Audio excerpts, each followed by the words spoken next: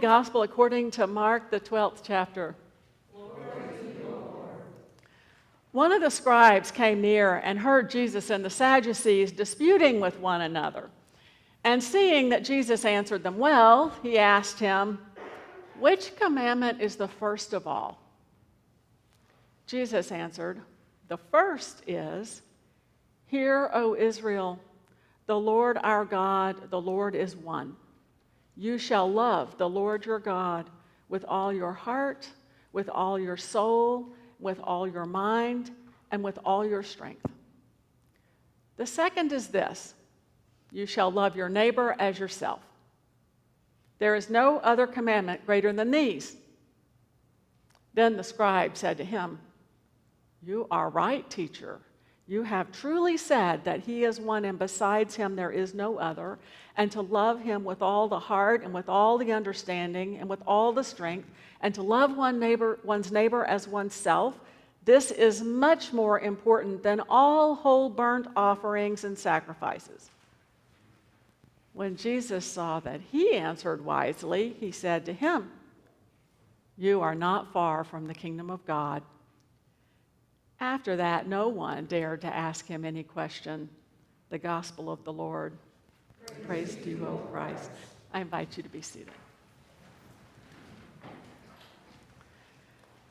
Today's All Saints, and for those of you who maybe don't know, these banners that surround you today are part of a tradition started many decades ago of writing the names of those from our congregation or immediate families who have passed away each year onto the banners, and we remember them as we look at these names. And it's a tradition of this congregation that I just love.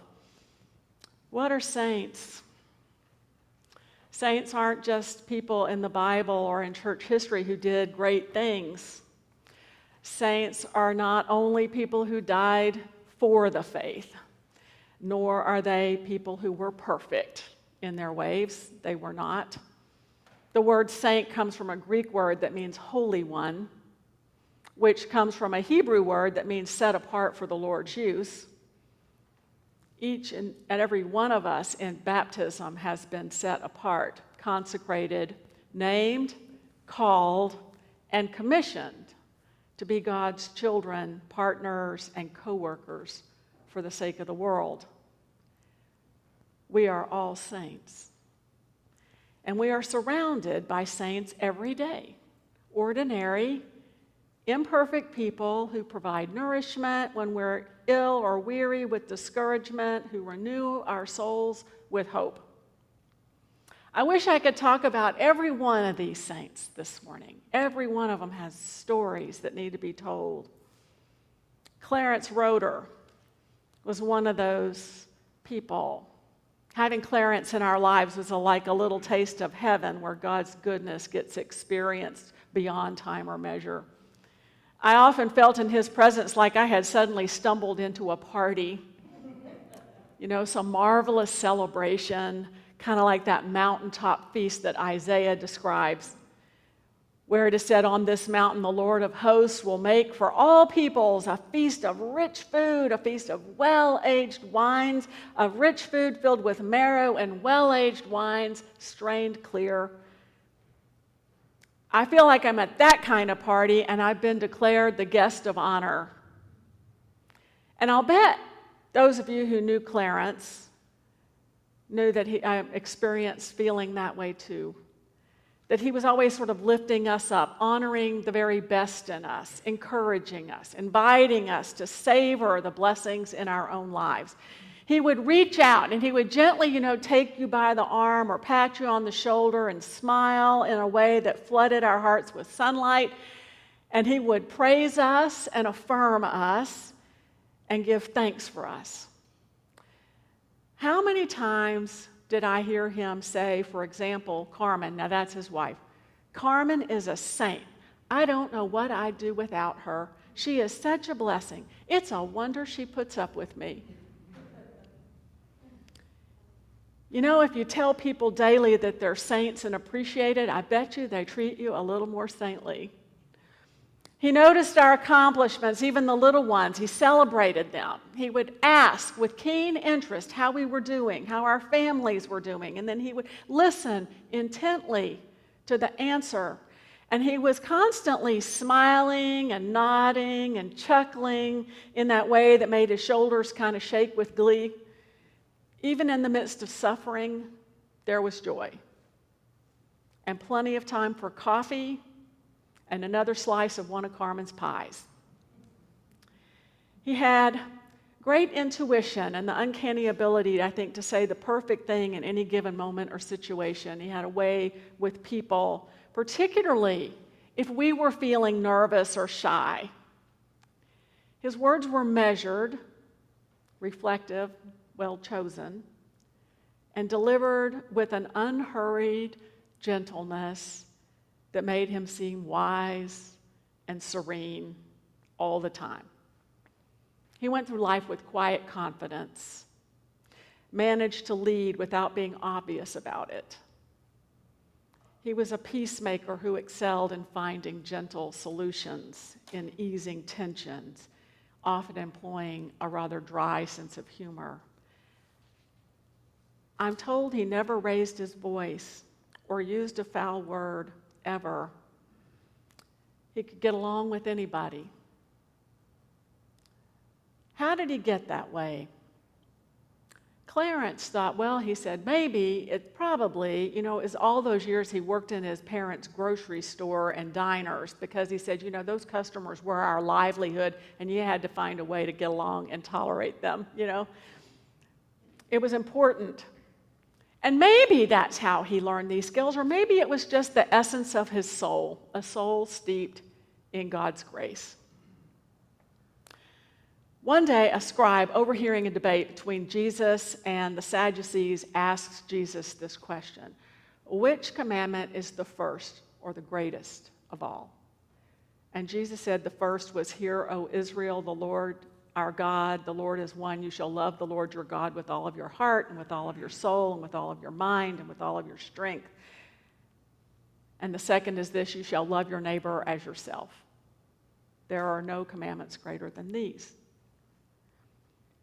Gordon Hincke made a sincere effort, I think, to do both of those things. I'm not saying he wasn't obstinate or opinionated, because he was.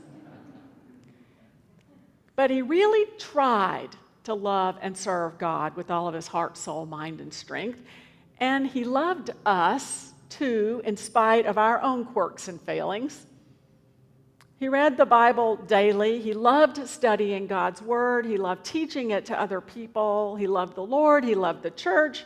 His passion, I think, was leading other people to faith. He taught Sunday school off and on all of his adult life, and he took the Bible at face value. If it said the world was 6,000 something years old, well, then it was 6,000 some odd years old. And if it said Noah fit samples of every living creature on the earth into a boat called the ark, then that is exactly what happened. And he would search out sources and back it up. We didn't always agree. At least Gordon and I didn't always agree. But he was willing to listen to a different opinion. He was always respectful enough to really listen and consider what we had to say. And then, of course, he'd spend the rest of his life taking every opportunity he could to persuade us of the error of our ways, ever so gently. In the last couple decades of his life, he became sort of a sage. His kids tell me maybe he wasn't always so sage-like in their younger years, but he mellowed. We keep changing. He was somebody we could go to for advice on life, and his calm, kind presence and steady logic seemed to impart peace and strength when we needed it the most. The ability to love God and to love neighbor is a gift of faith. It isn't something we just decide we're going to do or will ourselves into. That very desire to love God and to love others is a result of the gift of the unconditional love that God has first given us. God loves us, and therefore we can love. And with that love comes joy and a zest for life and for all of creation. Tom Carmichael was one of those people who definitely had a zest for life, who embraced the freedom that comes from the knowledge of God's grace. He liked to tell his college students how he had repeated the 12th grade 3 times because he was always cutting class to go to a pool hall and play pool or to play hockey, both of which he loved. He assured his students that any mischief they could think of, he had already done.